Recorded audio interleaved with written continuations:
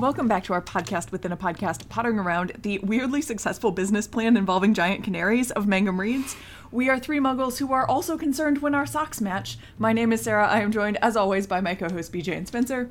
How are you all doing? I guess I'd be concerned just from how unusual it would be from the norm to have two pairs of matching socks just available. That's just not part of my life really plan. And the comparisons to Dobby keep flowing. Oh, they're in vogue this chapter. So we are on, my book is across the room. I don't know what chapter we're on. It's called The Yule Ball. We're in the fourth book of Harry Potter. It is. 23. Chapter 23. And we have some segments that we do here. We have a rapid fire recap, which I am actively dreading already. We have BJ's Wizard Wheezes, Newbie's Notes with Spencer. We award house points. And then there are questions and queries and all sorts of other things like that makes you so excited all the time. Yes, so really, I have two main segments where I have to do things here, and I don't like either of them today. Well, when it comes to the first segment, Sarah, a couple chapters back I said, wow, the book really has it out for you. This was the longest chapter ever. Apparently the machine spirit that infests this book took that as a challenge. And has offered us a 29-30-page chapter now. Clearly the longest one yet. That is all, I will point out, conversation. Like, it's just, it is the entire cast of characters in one room talking to each other. Yes, and with some damn character moments, too. So. And luckily for you, this ball was mostly held for fancy dress. Okay. All right. Do you dare have a prediction, or is this just hope and a prayer, wing and a prayer for 2 minutes? I mean, I did make up some time last week and got a solid point from that as well. Did. So I'm gonna go for broke. I will put my bet at 1 minute and 55 seconds. Okay, I'm writing it down. I actually have found the stopwatch this time, so you can watch yourself in real time. Well, isn't that a little Christmas miracle? Do you prefer the stopwatch or not? It's an option. I honestly don't care. No, I do prefer the stopwatch. I like watching my doom come in for me from a distance. The saltiness is completely separate from whether there is a stopwatch or not. Yeah, this is ancillary to the conversation. All right, you have your chapter, you have your goal, you have your mission. Are you ready? Just be thankful I haven't sent you some tongue toffee. That's true, I suppose. Oh, and don't forget the peace sign when you're done. Oh, right, okay. It's Christmas at Hogwarts. Ron is taken to ambushing Hermione with questions about her date to the Yule Ball. Malfoy overhears and insults Hermione's teeth again, causing her to admit that she let Madame Pomfrey resize them a little more than was strictly necessary. Pig's back with a letter for Sirius, who warns him to keep his guard up. On Christmas Day, Dobby wakes Harry up with a pair of hand-knit socks. Harry scrounges a pair of old socks for him, and Ron adds a pair to the pot. They spend the afternoon in a giant snowball fight, although Hermione leaves hours early to get ready. The boys finally go up, and Ron's dress ropes are perhaps more horrible than predicted. In the entrance hall, Hermione's nowhere in sight. McGonagall calls the champions and their dates over when they finally realize that Crumb's date is Hermione, and she is looking good. In the Great Hall, the top table has all the school headmasters and judges, but Percy is there instead of Crouch. He's been promoted, and Crouch is unwell. They have the feast where Karkaroff tries to get Crumb to stop talking about Durmstrang, and Dumbledore poo-poos all the secrecy. Fleur is still unimpressed by everything. After the food, Harry makes it through the dancing, but is not overly interested in more to Parvati's displeasure. He finds Ron, who's ignoring his date and glaring at Hermione and Crumb, so Harry decides to do the same with Cho and Cedric. When Hermione rejoins them, Ron goes off on her on loyalty and enemies. It's an ugly scene. After Hermione storms off, Percy comes over, which is not an improvement. He catches sight of Fred and George accosting Bagman, and Percy is livid. Harry and Ron escape for a walk, where they overhear a conversation between Snape and Karkaroff, who's increasingly concerned. Snape tells him to flee if he wants. They also catch sight of Hagrid and Maxime having an intimate conversation where Hagrid is trying to find out about her background, and Maxime is extremely offended when Hagrid asks which parent was a giant. Inside, Ron explains that giants are known to be vicious killers, and it's no wonder Hagrid has kept it quiet. After the dance, Harry is caught by Cedric, who gives him some cryptic advice about the golden egg. Take a bath. When he gets back to the common room, Ron and Hermione are already there in the heat of another argument. Hermione ends the row by shouting at Ron not to ask her to a dance as a last resort. Ron mutters that she's missed the point, but Harry's not so sure. Impressive. Damn. Well done. That was a good summary, too. Thank you. So I'm curious if you shortened Pigwidgeon's name just to save on time. I was actively taking out words and tenses and clauses to save syllables at the end of this. This was a full-on 4 rounds of edits for this summary. So I cannot tell you how pleased and delighted I am that this has worked out in my favor. Proper 2-point score. It's a return to form. Everything's looking up, Sarah. Oh, I do have more time on my hands now, so I actually practice these occasionally. Oh, but I also cannot breathe. So BJ. So this is sort of an interesting chapter because there's some wheezes that I have, but I feel like a lot of wheezes that I have are going to sort of end up on Newbie's notes, and encroaching a little bit on Spencer's specialty, his silly spirals. But I do have many things to talk about. First of all, it's great that we have a callback from Hermione getting in a good one, calling Malfoy a twitchy little ferret. Thoroughly amused. Very on point for Hermione to remember that one thing, but kind of funny. So I have to question J.K. Rowling's view on how people are in school at the age of 15 now. I think so they're all fourth years. They're 14. What? They're 14. They're 14? Mm-hmm. Okay.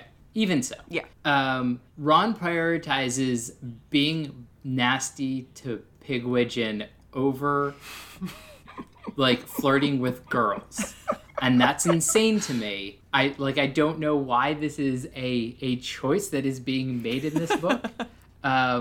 Maybe we do get some glimpses that Ron is interested in a particular girl, and that's why he's not. That was a very interesting noise.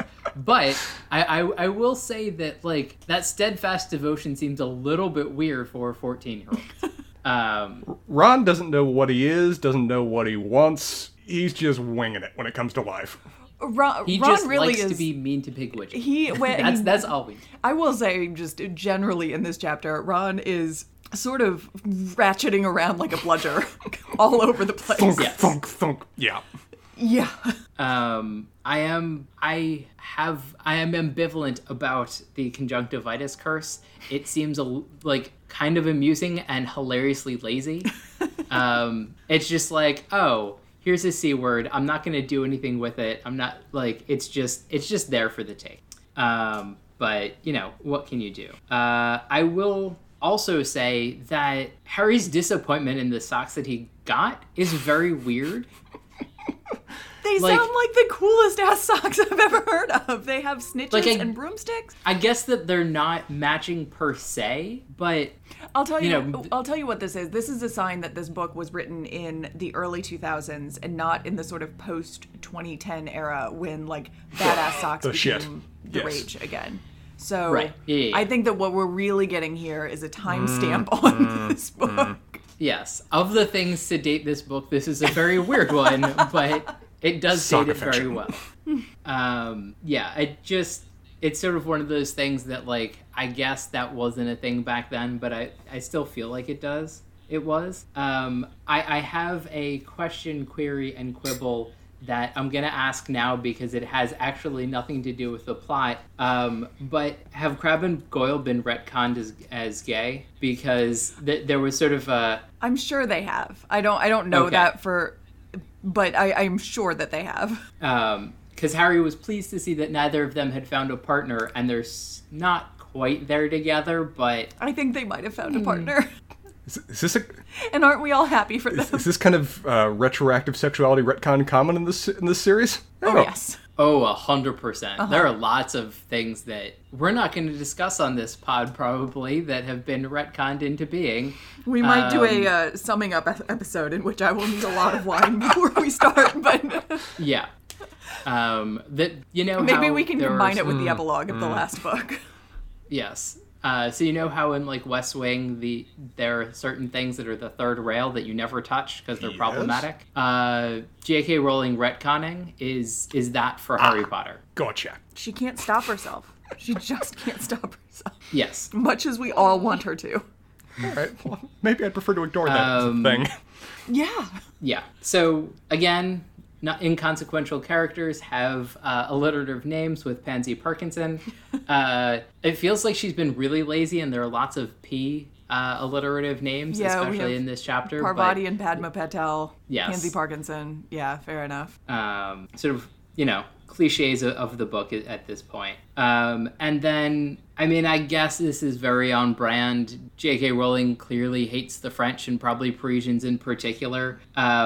The amount of ranting about food that can be gotten in England by Fleur is impressive, given that it sounds like you can just order basically whatever you want. But, unsurprising. You can order whatever you want, but it would still be made by the English. That's why chicken tikka is the national dish, right? Are you finished wheezing for now, BJ? No. Ron calling Victor Vicky is very on brand and kind of entertaining, and heavily tips the hand that we get at the end of the chapter that he's more interested in Hermione than we might have otherwise gleaned. Than he might have otherwise gleaned. This seems to be the first time he's realizing this might be a thing. Yes. Everybody else gets it, but maybe not him. We do have further proof that both Hagrid and McGonagall seem to have very busy private lives. I am appreciative that the text backs up my initial wheezes that were a couple of books ago that y'all were poo-pooing me over. Hey, I did not fight you on these points. I did. That's true. I got a lot of pushback from Spencer and silence from you, which I should have taken as being complicit. I will also complain about Ali Bashir smuggling flying carpets. Really. And lastly, oh my god, I get that rustling in the bushes is a thing, and probably the only bush that she could think of was a rose bush, but of all the things that you want to do, rose bushes are not They're the not place friendly to do plants. it. So I'm also a little confused because, presumably the entire rest of the castle would be empty at this point. Couldn't you just be inside? It's a big castle. Your headmaster just talked about that rooms just appear at random, and you've picked a rose bush out front? Yeah, poor life choices. At least they weren't going with the Whomping Willows unless, they're into that. So, and with that, Spencer. First, I'll start with a question I don't expect an answer to, but does Harry ever study once? Ever? When he's not under immediate threat of being murdered in the next chapter, is there anything that motivates him to pick up a book? Because even in this chapter, that's not enough. But I feel like every other chapter opens with, and so Harry didn't study. Well, but to be fair, this is one of the few times where Hermione's like, yeah, okay, I get it. And then, of course, Harry gets a pass at the end of the chapter with respect to what he really should have been studying when somebody just swoops in to give him the answer, 'cause plot. Well, he was a good egg the last time, and one good turn deserves another. For that, BJ. Never trusting food prepared by Fred and George is probably a life lesson that everyone in this world should live by. We have, Harry mentioned it explicitly. Well, wait. To be fair, they have pulled the greatest trick ever. This is better than, convincing the world that the devil doesn't exist. They have convinced people that they're trustworthy to take things from. I don't know how this insanity started. They didn't, though. There's no grounds for that. For anyone. Ever. Memory charms. Memory charms is the only possible reason that anybody ever takes anything The entire from population of Britain? Can you imagine how much these guys are going to get sued once they actually start releasing products to the public? I think part of it's the entertainment value. Hence, I think that people are kind of enjoying turning into canaries at random moments. Certainly their friends are. Fine. Is anyone going to enjoy Tongue Toffee once that reaches the market? I think you just buy those to give to your friends. That you don't want to be friends anymore. Yeah. I think that there are specific situations that having a large tongue would be important. I don't know. You noted, BJ, but man, Hermione really is demonstrating how one should actually handle Malfoy. Is that she not only gets him with the whole ferret joke, she also gets him to just utterly piss his pants with the idea that maybe Mad-Eye Moody is behind him, when he isn't. It's great. Malfoy's Yes. utterly silenced and embarrassed in front of all of his friends. This is how you should handle him, other than just the utterly impotent fury that Ron and Harry always go with. And then follow I mean, I think that's a very good description of utterly Harry. impotent fury. Yes. Fair. Meanwhile, Hermione apparently has a whole life going on behind the scenes that we just don't get to see on the page. I know, and isn't Well, it interesting? We've seen Apparently a lot not, because Harry's playing catch up this entire chapter for what apparently Hermione's been doing for like the last couple of weeks. Yeah, but she's been in the library with Crumb all the time and gets cranky when other girls show up. So There's that one, yes. And she But got that's her the one teeth I actually fixed. mean. Yes. That one's been there for a while, Yeah. and Ron and Harry didn't notice. Also, like, did we miss the part where she had braces, or she was gonna get braces? She was her parents wanted her to go through the process of having braces. Like, I think she Yeah. went to them at one point and was like, I can magically shrink my teeth. And they were Right, like, and so more dentists they and say, muggles like, and don't mess with your we teeth. should get you braces. But also, this seems a little late to start, especially her parents being dentists. Who knows? Anyway. It's draw- When did I have braces? I think I might have gotten them when I was like 13 or I 14. think it was 12, 13, around that range. Yeah. I think they want all your baby Something teeth like to be that. out or whatever else, so it delays it a little bit. Yeah. But I was thinking once we got her playing a trick on Malfoy and then her fixing her teeth and just the confident swagger she has as she's hiding the fact she has a date, like, man, Hermione's really grown up. She's coming into herself. This is a high point for her in this chapter. Little did I know we weren't done yet with the Hermione story. Ron... Yeah, she Little had did her you own know she that had her there's own wild Ron? ride. Yeah. Meanwhile, Ron's just not even bothering to hide his animal cruelty from an audience. And I like that the girls were even shocked, even in the story, were shocked and appalled at what he was doing. It's like, oh, it's such a cute owl. And Ron just grabs it in one hand with its head just kind of bulge-eyed sticking out of the top. As these two girls just look on in horror and, what the hell are you doing? And he just waves it at him like, get away, get away. At least Pigwidgeon does seem to exist in the sort of like cartoon animal Yes. world, because I do like that she just hooted happily. while he- Attention, this is great. Any attention is good attention at a certain point. Oh, good. Pigwidgeon and Stockholm Syndrome. That's what we're getting. Happiness and slavery. We see that a lot in these books. I enjoy... So is Pigwidgeon going to be an elf advocate later in the books? Yeah, she's joining the House Elf It's going Liberation to be a Front. hell of a manifesto that Al delivers. Well, she can deliver things several times the size of her own body. Okay. I was going to say, and it's going to be a funny speech. I'm going to move on before we continue this train. Thank you. I enjoy that we get another read on Sirius's character for the method that he would have used to defeat the dragon. Is that he would have used the exact same method that Crumb did that was the most violent and destructive and caused the most lasting harm. Sirius is a good guy, but he's a certain flavor of good guy. Good guy mostly in the sense that he's on the side of our main character and supporting him rather than necessarily he's a very pleasant person. Yeah. I mean, but, like, the other side of it is It's effective. But casually destructive in a way that the rest of the methods weren't. And, collateral damage be damned. Right. And I'm guessing that he would have been an Auror if He wasn't it in hadn't been- Azkaban. Based on what we find out of Yeah. Aurors later in this chapter, sure, yeah, wholesale genocide, great. I mean, we know Mad-Eye Moody was, and he's not... He doesn't take many names, but when he does... With respect to Dobby and Socks, I was trying to debate, would he and I be best of friends or worst of enemies with respect to my predilection for just losing socks everywhere? I mean, I think he would collect them and wear them one on top of so the long other. as we had that arrangement, Yes. he'd be great. If he found out that I was just casually leaving socks behind, I feel like I would have insulted his religion. Yes. Also, interestingly, we have a old socks from a very fat man being put on a house elf, which I find to be an interesting thing that exists in the world. It's a pair of leggings. So we need to revise our imagery of what house elves look like to realize that they have trunks for legs. Sure. Yeah, we'll go with that. Yeah. I'm just saying. Yeah, don't no. As you guys noted, that is really the sweetest damn gift that Dobby could have given Harry. That is so nice and so much work and so much craft with his first salary to make what is to him the most important category of object in the world. And they also just sound awesome, too. And Harry can't even be asked to care. I mean, and it's not like it was just mismatched Christmas colors. It was also with stuff that somehow Dobby knows he's super interested in. Dobby cares. Dobby's paying attention. Harry? Spencer, I'm glad you agree with me that Harry is a horrible bully and doesn't have many redeeming This chapter's qualities. not a great read, neither Harry or Ron, but we're gonna get to that. Speaking of, as noted by one of the side characters, which I unfortunately didn't write down who it was, Harry and Ron have the two prettiest girls of their class going with them, and they're both miserable.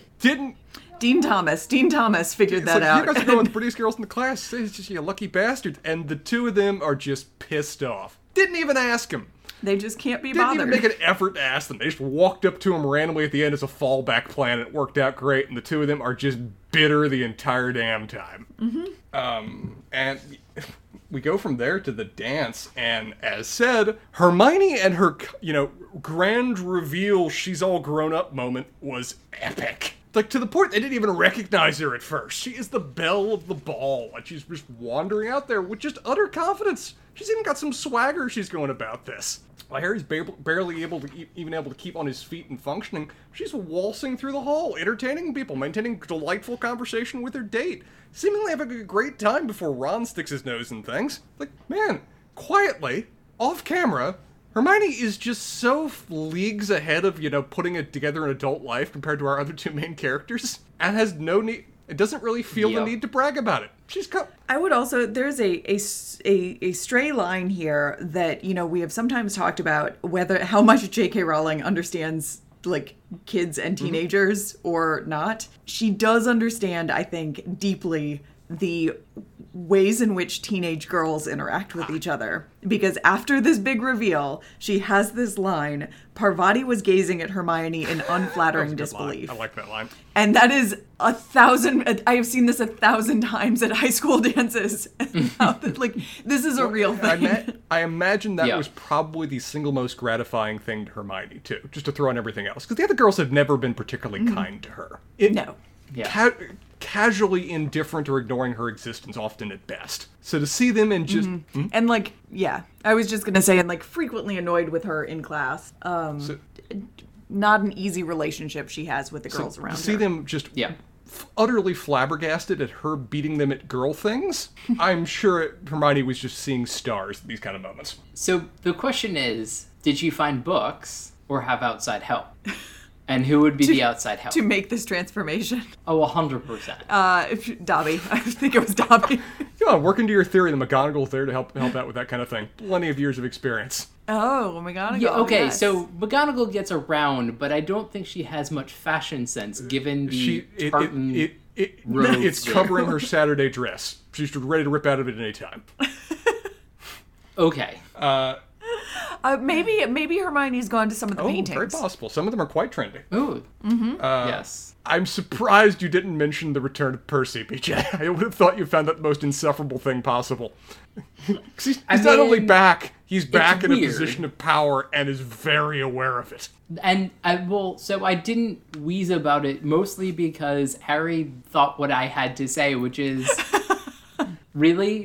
Does he still call you Weatherby? What's going on here? From his perspective, it's not only that he's the assistant who's being asked to stand in at a boring public function that Crouch cannot be bothered to attend. He's viewing himself as the heir apparent that is acting in Crouch's stead, which I would have loved to have heard or seen what Crouch's instructions were, but I strongly doubt that they included anything about debating policy with other members of the ministry. Probably not. It was probably more like, how much foreshadowing can we cram into your brief appearance? Making a note.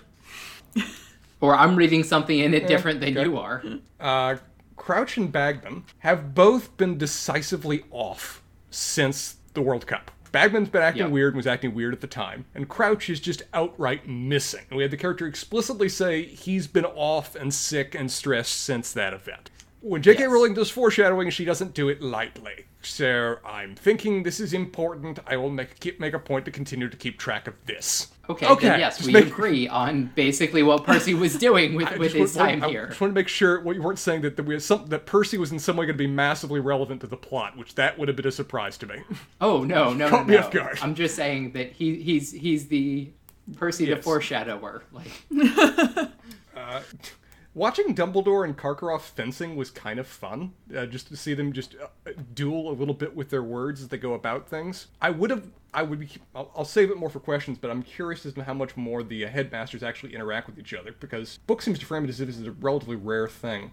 I think this is one of the times where we see that Dumbledore is okay with punching down, because he clearly is. Mm-hmm. And, like, you know, there's some people that he considers more his, like, closer to his level, like maybe Moody.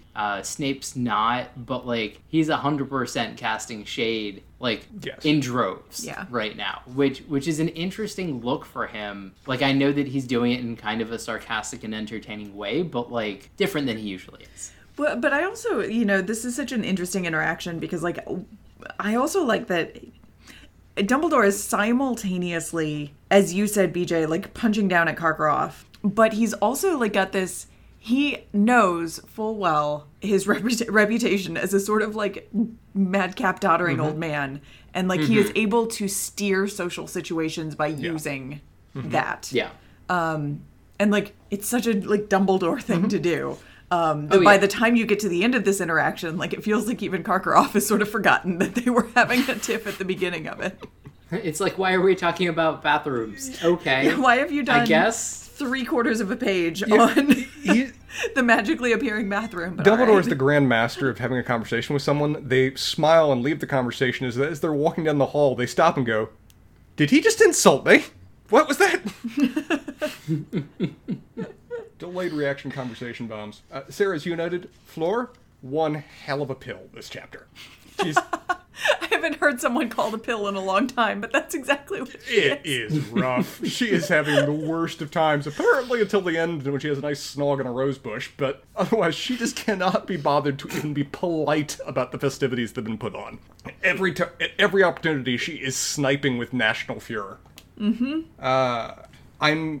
On things I'm kind of disappointed about this chapter, the Weird Sisters were so background in a way that I hope that we get a little bit more time with them. Is that we get their name, we get the description that they're hairy, we get a description of their instruments and a vague talk about their music and some changed tempos, and that's it. And I found that more than a little bit disappointing when you've been building up these characters for at least a couple chapters now. That they are effectively just window dressing. As you noted, BJ, Ludo Bagman, and McGonagall, having a nice dance. Seems like McGonagall, at least at parties, feels the need to at least metaphorically let her hair down. In terms of other confrontations, Snape and Karkaroff, that was interesting. Two of them talking about, this was the conversation of, haven't you seen the signs? It's going to happen. Shouldn't we get the hell out of Dodge? And Snape essentially calling Karkaroff a coward and run if you want to. Yes, BJ, I knew what the reference was to. It's totally Twisted Sister. It's interesting because we've had this so many other times that the amount of Snape is evil that we've had in the past 3.5 books, and it never turns out to be the case. It's gotta be true. It's gotta be true. Coming up at some point, because as you said, every other prior book is Snape involved? Is Snape involved? And of course he's involved. Nope, he's not involved. He was undermining the plan the whole time. Plot of the last few books. Down to a nose. This is the turning point in this series, I believe, that Sarah keeps telling us. So maybe we finally get Snape being evil, but I think that we finally probably get more of okay, Snape's an asshole, but, like, what the fun thing is, it seems like no one really knows. It seems like everybody on both sides assumes that he's totally on their side. He's the ultimate double agent. He could be working everybody against each other. See, Karkaroff is a follower of Voldemort. The book has pretty much explicitly said that. And they appear to be talking about the idea that Voldemort's coming back in some shape or form. And the fact he's having an honest conversation with Snape about this seems to suggest he still thinks that Snape is a loyal follower, which Dumbledore seems to strongly think he isn't. One of them, I would assume, is wrong, but that's not necessarily true. Snape may just be about Team Snape. Who could say? Moody doesn't like Snape, but he seems to have an eye for such things. In terms of surprisingly meaningful conversations, though it's not the one that his partner wanted to have, Hagrid. That was a really touching conversation where, they went out there and everybody assumed, including his date, that it was going to be just this romantic pitch about, I knew I was in love with you the first moment I saw you. But no, he has something profoundly more meaningful to say. It's that I knew I could talk with you and share share about my time, and you could share about yours in a way that I've never been able to do, and that's really meaningful to me, and perhaps far more important than just a brief snog in a rose bush. Not that either of us would ever fit in a rose bush around here anyway.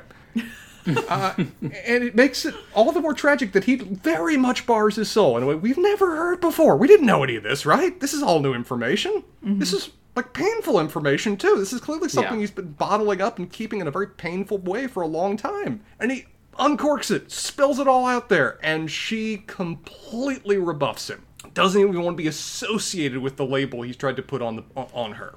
Which is simultaneously tragic for this character, and he just has to wander off alone into the darkness afterwards. It also again reveals just how utterly speciest racist this world is. We have an entirely new category of it that I didn't know we were going to have. I mean, when we get follow-ups from Ron, and if you ever need somebody to jump on that bandwagon, we have Ron. Ron is always the one to, let's kindly say that it is to explain the racism that infests this world. And now to go for our bigotry byline, Ron. It's a... what is it? Fantastic Beasts and Where to Dog Whistle About Them is Ron's book. It also leads to a weird moment, too, of Ron just casually saying, oh yeah, there used to be giants here, but they were violent, they were mean. But then the Aurors killed them all. And we just go over that sentence. It's like, what? Yep. What? You kind of implied that they deserved it, but I don't trust you on that kind of judgment call. You just said essentially the magical FBI police of this world eradicated a species. What? Which is also they seem to be associating them with, I think it was orcs, trolls. Trolls. That's right. So other species which are classically evil, and given the role of Aurors, I think we are being led to believe that giants are part of that evil cast of things. It's just such a weird thing, though, is that trolls are seemingly described previously as being either non-sentient or so stupid as to be on the cusp of it. Giants, what we're seeing, are a sapient race. They're intelligent, they're capable of interacting, they're capable of maintaining relationships, apparently. And this talk about just casually eradicating them when they're willing to allow dangerous species like dragons to just roam free out there in the wilderness is... Maybe they have some sort of hallowed position. You just keep on making references, BJ. I feel like I'm just either going over my head or I need to write down. You already stole my joke about Cedric being a good egg, so I'm going to breeze over that, other than to say that he definitely is. I mean, this is almost an unnecessary gesture. I mean, Harry didn't ask for anything in return, would totally not expect anything in return, but he made a point of helping out Harry with respect to this that was important, because do we have bets about how long or if Harry would have ever solved that one? I don't think he ever would have gotten there. I'm going to be honest. When we see what needs to happen, I don't think he would have gotten there. Yeah. I would also like to point out, this is a little bit of a spoiler, but Cedric's generosity in this moment goes way beyond the surface. This prefix bathroom he's given him the password to is baller. Oh, I'm curious to see that. Yeah, we do get a weird, very strange bathroom scene coming up. But all the bathrooms seem to be really weird, and we have a lot of bathroom-centric things in these books. Not only is there a ghost who clogs toilets. In an abandoned bathroom, too, weirdly, as well, I think. Yeah. Well, abandoned because of her. Or are you talking about the other We got options there. There's abandoned this entire abandoned... And are you referring to the one that Dumbledore even described this chapter? Is that... Yeah, there are such bathroom problems that there has to be a roving bathroom that you just discover in the middle of the night. I hadn't really thought about it, but there's at least one bathroom scene every book, isn't there? And it's a weird, magical, disused, or strange bathroom every time. Mm-hmm. And also super problematic if they're chamber pots. House elves just apparate in where they're needed to be. House elves. Yeah. They're drawn to it when it occurs.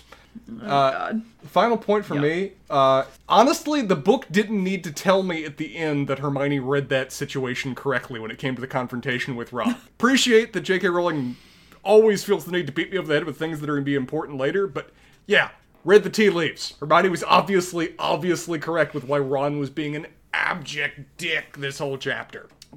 We get the scene earlier of just Ron and his girlfriend, who is Padma, or his date is Padma, and then Harry and Parvati, I think I got that right, are sitting together at a table, every one of them looking pissed off because the two guys won't dance and are just staring at the girls they actually want to be with, and the other two girls feel rightfully very put off. And it's like that Harry and Ron aren't even conscious of the fact of how utterly rude they're being to their dates during the course of this. Mm-hmm. I mean, that does seem very teenage No, it's boy, very authentic but, in that regard, but it doesn't also say great things about the two of them compared to how much grown-up adult Hermione looks throughout all of this chapter. Yeah, but I do want to point out that the way that this is done, that Hermione had the right read on the situation, is even weirder given that, because it's Harry realizing this, not the semi-omniscient, sometimes first sort of, sometimes third person narrator. It's Harry, and it's just like, of all people to be weirdly perceptive in this moment, Harry is the wrong person. That's all I've got. Sarah, we have I feel options when it comes to who won the House Cup this time around. High highs and low lows in this chapter. Like, let's be very clear. So let's start with the winners, because I feel like there are fewer options for winners. So contenders. I mean, I think Hermione's the obvious front runner. Hermione is certainly there. I'll tell you who else has got to be on the list is Fleur's date. I was going to say that. Hunter Davies. Man had a good day. Yeah. He might be magicked into having a great time, but he does seem to be having a great time. Like, I don't think more like, that. Why people watch Hypnotoad. But, I mean, they're, like, Dobby. Dobby does have a good day, a really very good day. Although, I got to put at the top of my list, real contender, Percy. Percy has a great day. Percy had a day. Yeah, Percy has a great day. Because every other time Percy has a good day, there's some element of comeuppance. There's some element of the universe just letting out the whoopee cushion of his life, just a little bit. And we get none of that. It's just a good day. No. Yeah. He is annoyed at Fred and George, but when is he not annoyed at Fred and George? The gave him ammunition to screw over Fred and George, too. So he has advanced notice can spoil their fun. But also, Fred and George have a good day. Yes. They get to talk shop. Yep. And have possible purchasers for some of their items. You think Bagman's going to remember long enough that he gets back to base to write down a note to call them again? I think they will call him. I don't think this is something that he has to worry about remembering. They do not leave you a choice. Well, you've got options, Sarah. Who wins? Well, I feel like I just had another option pop up for me, but it is gone now. So, Dumbledore. Dumbledore had a great Dumbledore had a good day too. The only thing that gives me a little bit of pause in choosing Hermione as the winner for this chapter, although she had I would say that Hermione had the highest of highs in this chapter. The reveal scene was particularly clutch for her. I'm going to love to see that on screen, because it's got to be a powerful moment. Yes. And that I will say that is the Yule Ball is a sort of pivotal moment in this fourth movie. But as we've discussed, it's how they end the chapter. Yes, and I think that's where you're getting. Yeah, there are actually a couple of moments kind of sprinkled throughout the chapter where it is within the confines of this chapter. It is unclear how much she is like legitimately angry and upset at Ron being Ron. We've had moments in other chapters where, like, actually her getting to kind of bless out Ron is actually adds to her enjoyment of the day. Yeah. I'm not sure at the end of this chapter that this was like a fun time for her in doing that. It's even unique, too, because she ends the chapter on a decisive win. She's rendered Ron utterly flabbergasted. He has no response to what she just said at all. She's won a conversation in a way she almost never gets with Ron. But it's not in a way that makes her happy. I don't think it is. So I'm actually a little uncomfortable awarding her house points. I will say that she has won house points, but she has also lost house points, and we will move on to... Yes, net positive, but not the winner. Not the winner. I think I'm going to give it to Percy this chapter. Never happened before. Okay. Never happened before. I think that Percy has won this chapter. Oh, don't tell him. He'll be so smug. No, nobody can ever tell him, but... loser. We have a lot of options for loser. Ron, clearly, bottom of the barrel in this chapter. Just mostly of his own making, which and is when is it the not, most really? Ron things. Yeah. Ron at the bottom of the barrel in this chapter. I would say that Malfoy also, although we mostly only see him at the beginning of the chapter, not good. Parvati Hagrid. twins. They ended up okay. Oh yeah, Hagrid, yeah. Hagrid. That it was such a heartbreaking moment for him, and you called it, Spencer. Him walking away back to his hut in like the middle of the festivities at the end of this, really difficult. Yes, the Padma and Parvati Patel, not great. Although I do believe that some Durmstrang students came up and asked them to dance at the end of it, and they seemed to have an even okay better, time by the end of it. Beauxbatons, Were they yes. Beauxbatons? They're Durmstrang in the movie, Yes. so that I got a little confused on that point. Gotcha. So I don't know. I would like some input from you all, because for me it is like pretty clearly between Hagrid and Ron in this chapter for losers. I mean, I think Ron doesn't get it because he gets the silver lining. He gets Hermione saying, "You idiot, just ask me out first." And while he's not in a state to accept that because he's an idiot, And may not be in a state for several more books to accept that because he continues Sure. to be an idiot. I'm going to agree. I think Ron gets punched more times, but Hagrid gets knocked to the mat. It was Yeah, real sort of I mean, sucker Ron punch, yeah. always fucks up. Ron always digs his own grave. It's how he works in this universe. And he somehow finds a way to crawl back out. Hagrid's in a deep, dark hole alone in a way that we've never seen him, and he probably has never really even felt. Yeah. Yeah, I agree. I will give that. I will easily give the L this chapter to If you want to talk Hagrid. about repeated motifs, I've now learned bathrooms and Hagrid being really goddamn sad are things that have to happen every book, and I'm only okay with one of those things.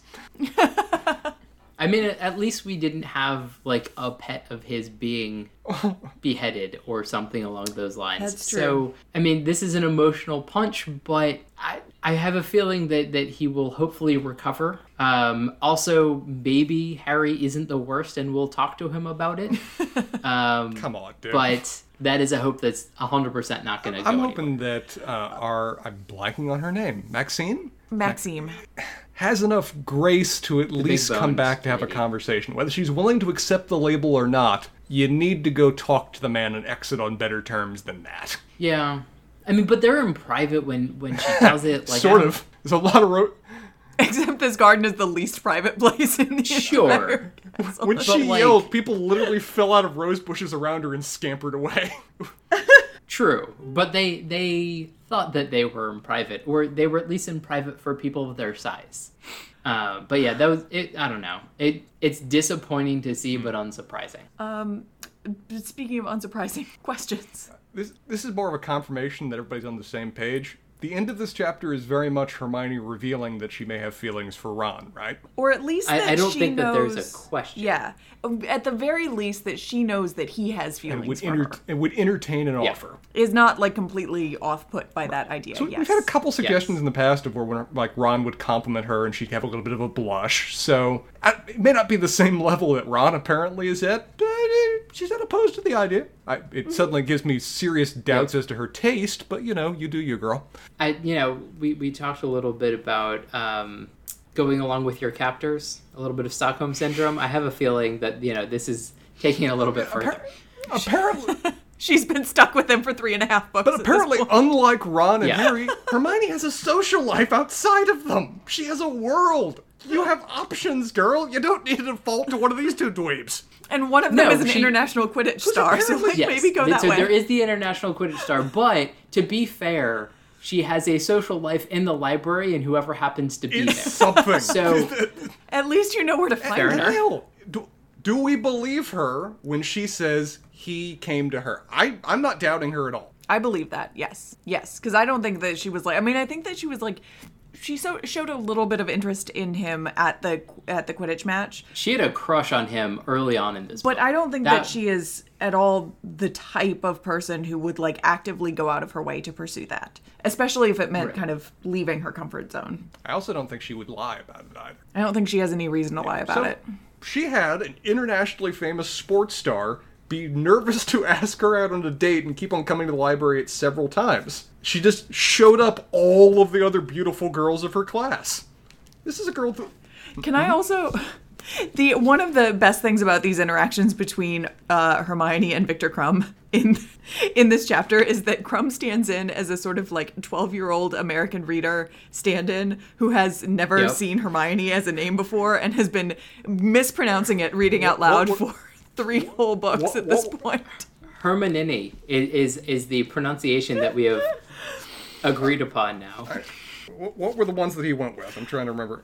I'm trying to... Oh, here we go. He was doing Hermione. Which is how I pronounced it, I think, when I was reading the books to my mom, the first books to my mom. And then Hermione. Good enough. Which is fine. Hermione. That's her name from now on. Yep. And even add to it, the two of them had apparently a very pleasant date. They enjoyed a dance, they enjoyed a drink, they had a delightful conversation. He's apparently about to invite her to come back to the school with him. It seemed great. I am consistently unclear on the Hermione and Ron and why Victor Crumb is not more of a thing. Yeah, I don't get it. If the books are going in this direction, I'm going to be a little bit they're going to have to sell me on it more. Because Ron as a character is such a rough edge to get used to. Mm-hmm. I mean, I don't know, J.K. Rowling is going heavy into logistics and figuring out how to best ship things. And yeah. Any questions, BJ? Surprisingly, no. I mean, I guess the other side of this is, like, nothing happens in this chapter, kind of. Yeah. I mean, like, there are always questions about Hogwarts and, you know, how the rooms moving about works and stuff like that. But, I mean, for the most part, it's only a thing when we want to be entertaining about Hogwarts. It's never a thing otherwise, so... One last one from me, then we can wrap things up. As I said, I love the little fencing conversation between Dumbledore and Karkaroff. It seems like, though, that Dumbledore and the other headmasters don't actually interact necessarily that much, or at least not Dumbledore and Karkaroff. He seems like he's had a bit of a prior relationship with Maxine, but even that appears like it's been a bit distant. Is a regular interaction between the heads of these schools not a normal thing? It doesn't, not really, no. We will find out later in this book and in books to come what that looks like going forward, which might be a little different than it has looked in the past. But, you know, by and large, I think that these schools end up being pretty autonomous. And Maxime seems just like pretty aloof. Dumbledore is Dumbledore. And Karkaroff seems scared of both of them, so...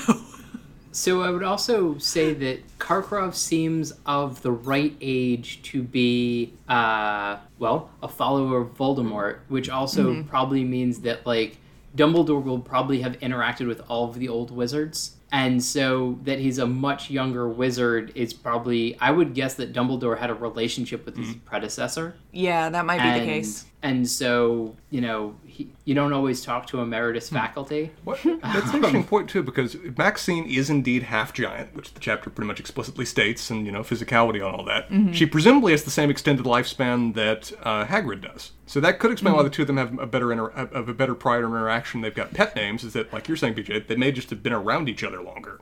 Yeah, that's a good point. And my guess is, like, the World Cup, everybody's going to interact somewhat. So even if they don't have, like, school-to-school interactions, they have, we're all here and we're old people, so we're going to talk to each other, because that's how relationships work at a certain point. If you live long enough, your friends are literally chosen for you. I was going to say, it's like, you know, sort of the opposite of kids. Like, kids, like, well, you're the same age as me, so I guess we're going to be friends. And it's kind of the same, well, you're about the same age as me. You're still alive. Were you going to say you're still alive? I can only go so far with this walker, and you're there. So I do have one question which you won't answer because it's about pictures, which is, how did they get alcohol in the pictures? Like, you know, is there some sort of replenishing source? Do they grow things? Like, is this something I'm sure that there are, like, do? landscapes of vineyards. Okay. That Sir Cadogan takes the picked grapes over to the monks who are... You know that Sir Cadogan stamps those grapes himself. They're putting the wine in barrels. Yes. And then it gets redistributed between the other paintings. I don't understand what's complicated about this. In a world with endless elixirs, Sarah, you had to invent a scenario of where we're doing painted grapes making wine. Okay, that's canon now. This is how this actually works. So I just want to point out that you are fully leaning into the completely separate world in the paintings, which I heartily agree with. I just want to make sure that we're all on the same canvas, not. as it were. Yes, but it has to like actually be consistent with something that is happening in some painting that you can get to or from. This isn't a world that just has windows into it. This isn't like a fixed, endless plane of existence that we're just having little limited glances into. It's a world within a world. You could travel in between each of them, but it's just the picture. Yes. Okay. All right. Well, this is now that we have that straight, this thank you, has Spencer. actually been fun. Just in contrast to some of the last episodes when I have been thoroughly annoyed with both of you by the end of them. You had a next- long recap. We wanted to be nice this time around. Next time around, we are doing chapter 24, which is Rita Skeeter's Scoop. And we have a very interesting picture to go along with it. I think somebody's trying to do a cowboy hat, maybe? I'm unclear. I have never seen that as a hat that has... Oh, I wonder if it's a wizard's hat. We just can't see the top Okay, point. and just clipped off it the does top. seem That's like a he's very wearing- wide brim for a wizard hat. Yeah, that's the that's like a proportions of Wicked that Witch seem- of the West wizard hat. Yeah, really wrong. But the man wearing it does also appear to be wearing robes, so it would make sense that it is possibly a... Well, you say a man wearing it whose hands seem smaller than... It's Hagrid and his dad, right? Yes. Yeah, that's the Which presumption, I guess. Suddenly makes me really, really sad. If we're gonna have Yeah, we are Getting in the weeds. not done with this story. I'm glad we're not. It was really a meaningful moment we got in the last chapter. I'd be disappointed if that's just swept under the rug and Hagrid's just okay next time we see him. Yeah. But Well, looking forward to exploring Hagrid's harried childhood. this was fun, y'all. Looking forward to next time. Yep. Bye, guys.